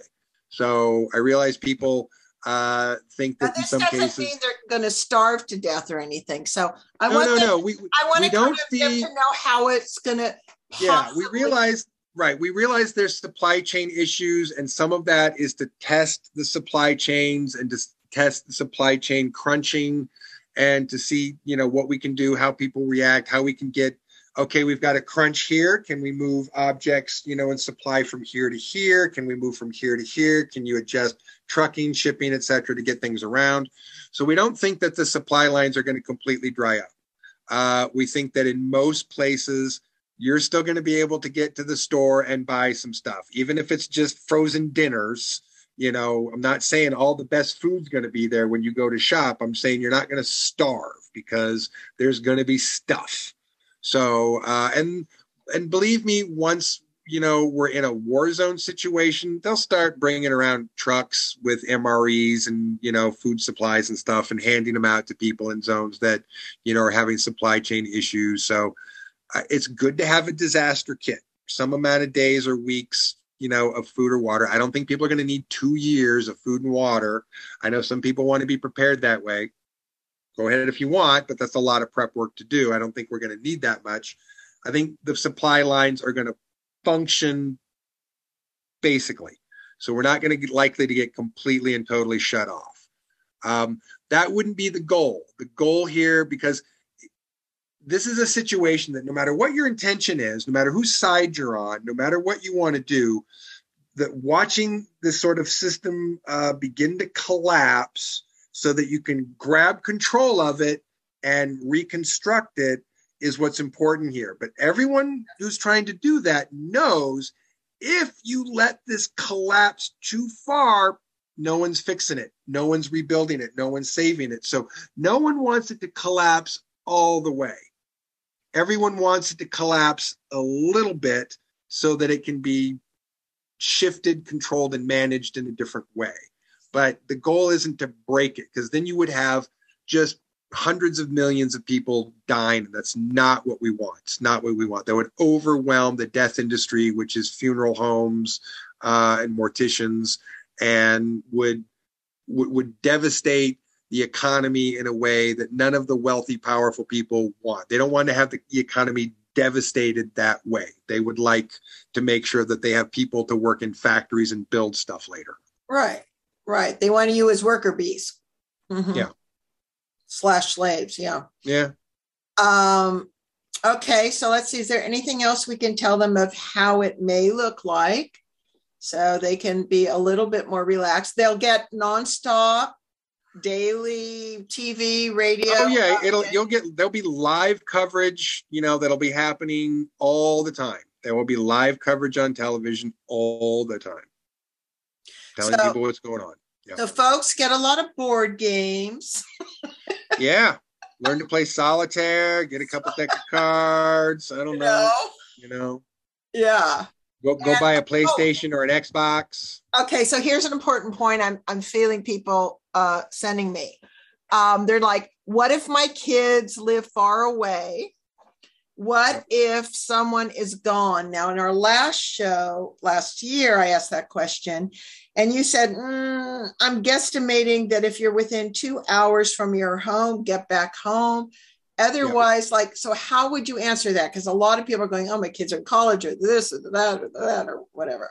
That's so, yeah, it's a tricky one. And well, I will just say that from what we're seeing in the last couple of years of travel pathways being, shut down or restricted, whether it's because of lockdowns, quarantines, or because of, in the most recent cases, because of Omicron cases, people can't show up to work. So most of the airlines had to shut down last month because they just couldn't get enough people to show up because everyone was homesick. So what we see from watching that happen is that slows the process up sometimes, makes it harder sometimes to get, where you want to go from point A to point B when you want to get there. But we're still seeing people be able to travel, right? People are still being able to get in their car, drive across the country if they want. People can still get in a plane and fly somewhere if they want. People can still get on a boat and go somewhere if they want. So while there may be travel restrictions and there may be places that are less safe to travel than others, I don't think in any way that that's going to mean that all travel gets shut down and no one can go anywhere. I don't see that happen. Not saying it wouldn't happen. I don't see that happening because you're going to want people to be able to adjust wherever they are. You're going to want people who are traveling, who aren't at home, who are, whatever they're doing. You're going to want people to have enough time and the ability to get home to where they're the safest, most secure, most prepared, rather than being stuck in a Motel 6 because they're on a business trip, 8 hours away or something like that. You're going to want people to get home if you can. So folks, all of us should be doing this if you can. You just keep supplies in your car, number one. Like basic stuff, from first aid to water that you put in and out to a certain amount of food, whatever. Yeah, if a disaster kit is first aid kit, some bottled water or jugs of water, depending on how you want to store and drink your water, and some dry food, dry foods and some canned foods. If you're thinking about a disaster kit, you want to have some things that you can eat raw or that you don't have to cook or heat. So protein bars, power bars, stuff like, nutrition bars can be a good, quick, calories, nutrients, vitamins that you don't have to cook or have a stove that works for. But you want to have things that are easy, things that will stay dry or frozen or canned or kept for as long as possible. But you can just Google how do I make a disaster kit. You can go to 20 websites that'll tell you how to prepare for a disaster. And by the way, folks, another idea you guys might appreciate. I got it from Africa. There was an 8-month waiting list 10 years ago, and I got it. But anyway, they have really cool solar cookers.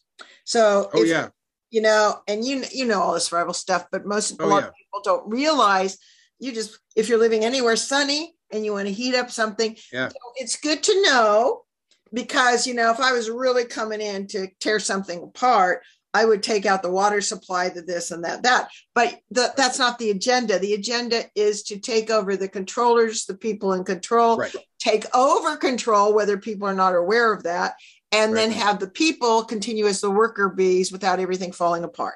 So the water's going to be there. The electricity will probably be there. So on and off. I'm sure some of that stuff will go on and off, but not like shut down. And again, where nobody's going to have anything for weeks, months at a time or something like that. I don't see that as being the case. So have your, rechargeable stuff, your candles, your just, the stuff that you would have anyway. And the other thing is a garden. When I lived in a small apartment on a deck, they have incredible, what's the name of it? They would come on stands, and I grew 50 pounds of vegetables in each organic bin. Earth boxes. Right. Okay. And if you're older and can't bend over, you can get stands for them, and people would walk up to the part, and you can put it on decks. And, so it might be a good idea to have a little garden thing happening now. So anyway, those are some ideas. And of course, Randy is kind enough to tell us how, again, it's all about intel, and this isn't to create fear. This is to create a possible contingency plan that, according to Randy's intel, is imminent. Now that could be a month, it could be 3 months, it could be whatever. But now, so the other interesting thing is, many of you probably know about Uri Geller. Mm-hmm. He is in his 70s, and he literally says he communicates with ETs, always has, and he's able to bend spoons with his mind super easy. Mm-hmm. So I do believe, I won't mention anything, but I believe he is also connected to a 3-letter agency, but it still doesn't matter. So he came out, these pictures aren't great because I don't have a color printer, but he came out last week. So this is one reason I wanted Randy now, because he came out, and out of the clear blue, this is him, by the way, folks.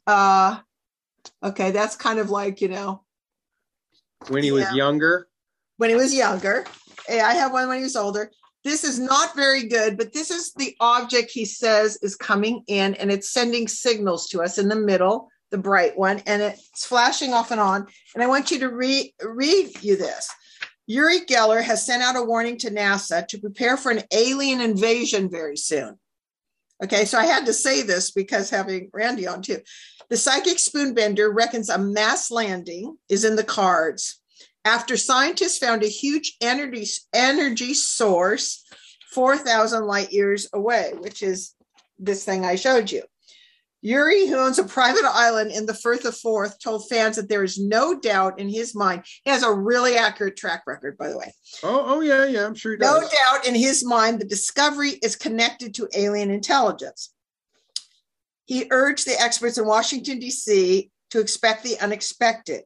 He announced on Instagram, a team mapping radio waves in the universe has discovered something unusual that releases a giant burst of energy 3 times an hour.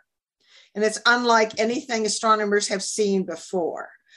To me, he said, no doubt in my mind that this is connected to alien intelligence way superior to ours. So let's see if So that's the gist. And I just had to share that because it was like, whoa, out of the clear blue, he's like, prepare for an alien attack, Now,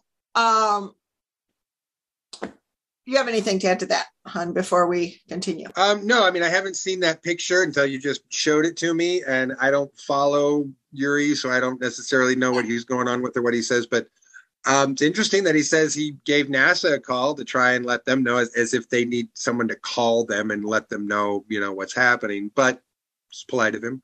No, I think something's coming, something's happening. We are definitely at an inevitable point of change in interaction.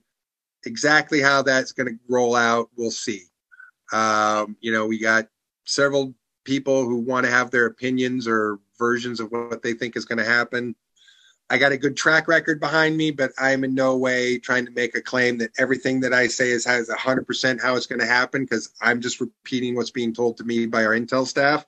They've been right 100% so far, so fingers crossed I'm 100% right, but I'm not trying to claim that I am or that I will be, but I have a track record that so far is 100% accurate, so that's something to go with. Yeah, and people also, we have to be really careful not to just polarize, because the brain has been conditioned to just go, it's this or this. And what I find in all circumstances is you got at least 5 parallel options here. Oh, yeah. Okay. So what the purpose of the show is not to convince you it's going to happen or not going to happen. The purpose for me is, if it happens, you need to understand the various agendas. You need to get a sense of the whole picture and why. And now for the more positive part, as Randy said, it appears in his intel that the reason for this, besides the last desperate attempt for control of the people on planet Earth, which, you're not going to be ignorant enough when you have these details, and you're not, when someone comes and says, oh, we're going to set up the government for you, whatever trip's going on, you're saying, no, we the people are going to participate in this and slowly, blah, blah, blah. So the point is that afterwards, so it looks like, according to Randy, that med beds and incredible technologies, both Randy I know about, and many, many, many people, is still something to look forward to. It will happen, but he is saying it will happen after this fact, in the reconstructive, stage, the last stage. And most of us will be involved in that unless we choose or exit, yep. And our kids, I don't have kids, but you know what I mean? Our kids will be the ones working on rebuilding that. And they'll be really good, and they are prepared for this as souls. So Randy, it's amazing. So I want you to share with people, we did this before in a previous show, but I still want people to have this in their mind, that the really cool stuff that is going to be brought out, like the different kinds of, just like examples of, say, 12 things. I have a list of 27 in front of me, but just what what has been used on you, what you see, so that people can also hold a slightly long term. It's not a huge long term, but for the next, we're going to be in reconstructive phase. And then, but because we have advanced things, we have 3D buildings, we have all kinds of things, it's going to pick up momentum once we get through the dramatic part. So go ahead and share. So the med beds are number one. Absolutely. I mean, things that can keep people alive and, healthy from things that have killed people for thousands of years is a total game changer. Technology. So that technology uses the idea that you can tell different types of matter to reorder itself. In this case, we're talking about a biological organism. Turns out there's very similar technology that you can use to convince the matter molecules in water, air, and soil to also change themselves. So there's a tremendous amount of pollution that we think about as just infused into the water, infused into the soil, infused into the air, and that we're never going to be able to extract it, or it's going to take 1,000 years to get it all out. And that's not true. There's technology that will enable us to clean soil, clean water, clean air. Oceans. Yeah. My understanding, if you want to know how quickly this technology can work, my understanding is that they could clean every drop of water in the oceans on the entire planet in less than 6 months. I've heard 3 months. So we'll bargain. I've heard 6, but you know. Well, yeah, absolutely. Absolutely. Three is a short range, like maybe in 3 months, maybe but I think in 6. Maybe they'll clean a pond. Yeah. I mean, but you can literally clean the equivalent of millions of gallons a second with it. You know, it's really, really potent, powerful stuff. Let's see. Travel technology. I mean, transportation technology. We're going to get to do away with commercial air traffic and have commercial aircraft that are using electrogravitics and magnetogravitic technology so that planes won't crash anymore and they'll be cheaper. Flights will cost less because there will be no fuel costs because they won't be using petroleum fuel. They'll be using infinite, fuel, of course, of some size. Even if they're using microatomic generators, they'll be using a fuel source that lasts 25 or 30 years, which is nothing compared to a tank of gas you have to fill up every time, you go somewhere. So fuel costs drop. Insurance costs drop because they won't crash anymore. They won't drop out of the sky. If there's a malfunction, it'll just stop, hover there, bring it down slow. So transportation technology, computer technology, we're going to get rid of all our computer hardware and we're going to integrate with the hardware that the intergalactic internet is attached to. So we're all going to get new hardware, new laptops. No, that Starlink is just a way in which we can communicate with sort of the internet without having a Wi-Fi connector. You basically have the equivalent of a sat phone that's communicating, to the Starlink satellite system. So it's basically satellite Wi-Fi. Okay. That's basically what that is. So describe what you were saying before I interrupted you.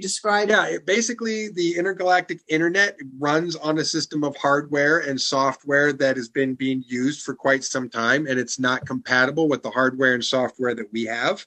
So we're going to get to swap out all our old hardware with new hardware and learn new software languages and how to do new software programming and basically be able to plug right into the intergalactic internet, which means I could sit here at my laptop and I could go, let's see if there's a vacation spot available on Antilles 5 next month.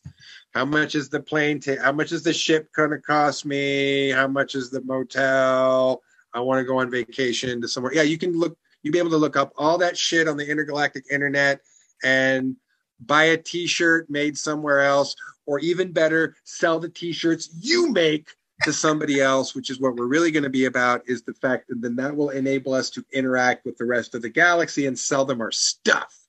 And they're going to get really excited about buying our stuff. And then the economy will do something we've never seen it do, which is instead of being a closed system that's just back and forth consuming itself all the time, we'll have an open system with the equivalent of a coal chute with just money going down it one way, filling up our economy with quadrillions of dollars a year. Okay. And have you heard about the Tesla Pi phone? The what now? Tesla Pi phone. Oh, no, I don't think I've heard about that. Okay. Phones are going to be, okay. Is what you were describing, is that related to the quantum? It is a quantum hardware. It is quantum computing hardware, but it's not like what anybody thinks it is, other than that it's really fast as far as what people think quantum computing is. It's really fast, but as far as what people understand it to be, it's not what people think it is. Can we communicate to different galaxies? Oh yeah, sure. Yeah, you can send an email. You can send an email, have a video call. Yeah. That's what I was told too. Tell them about, I just recently went and visited, I'll just leave it like this, very short date, but fascinating, and visited a very unusual person who had full on the new watch, full on email, full on everything. Sure. So which I'm sure you guys use, I would bet. But, it's going to be really exciting. Food replicators. Yeah, food replicators, those will be coming. The ability to take all of our garbage and break it down into its atomic, subatomic parts and then reuse it as industrial materials. Yes. Yeah.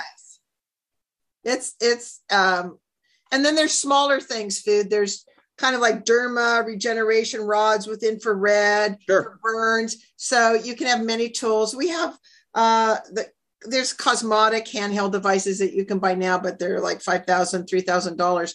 Yeah. But those run by frequency. So, we're going to be moving on ahead, but all those work, but the med beds that I'm in love with are the 5 most advanced that Randy has been talking about.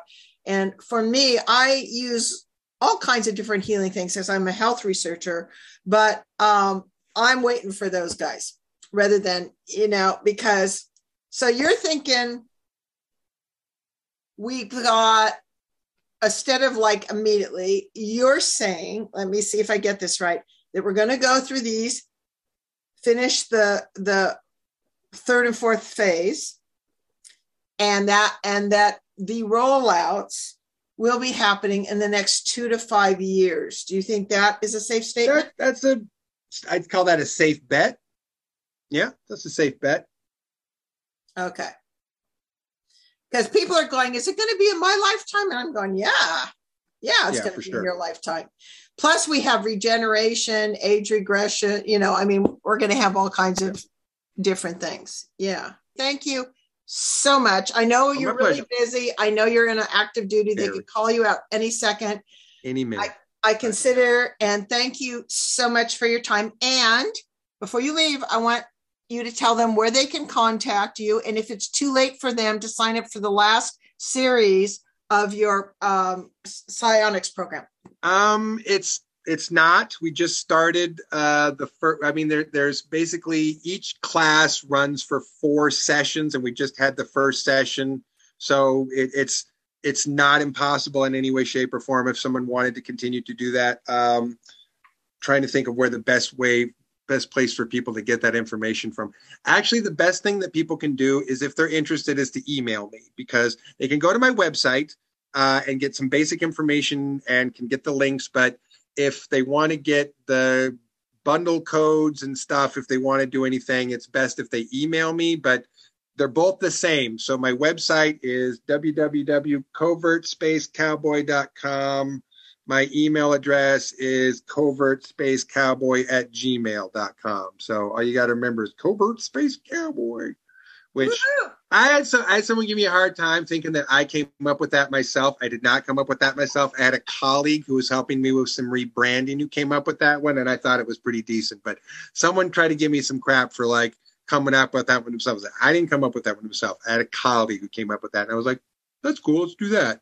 So, but I personally didn't come up with that one. Okay, Randy. Well, thanks for all you've done for lifetimes. My pleasure. And our protection, and have a great day, okay? My pleasure. Take care, Marilyn. Okay. Thank you.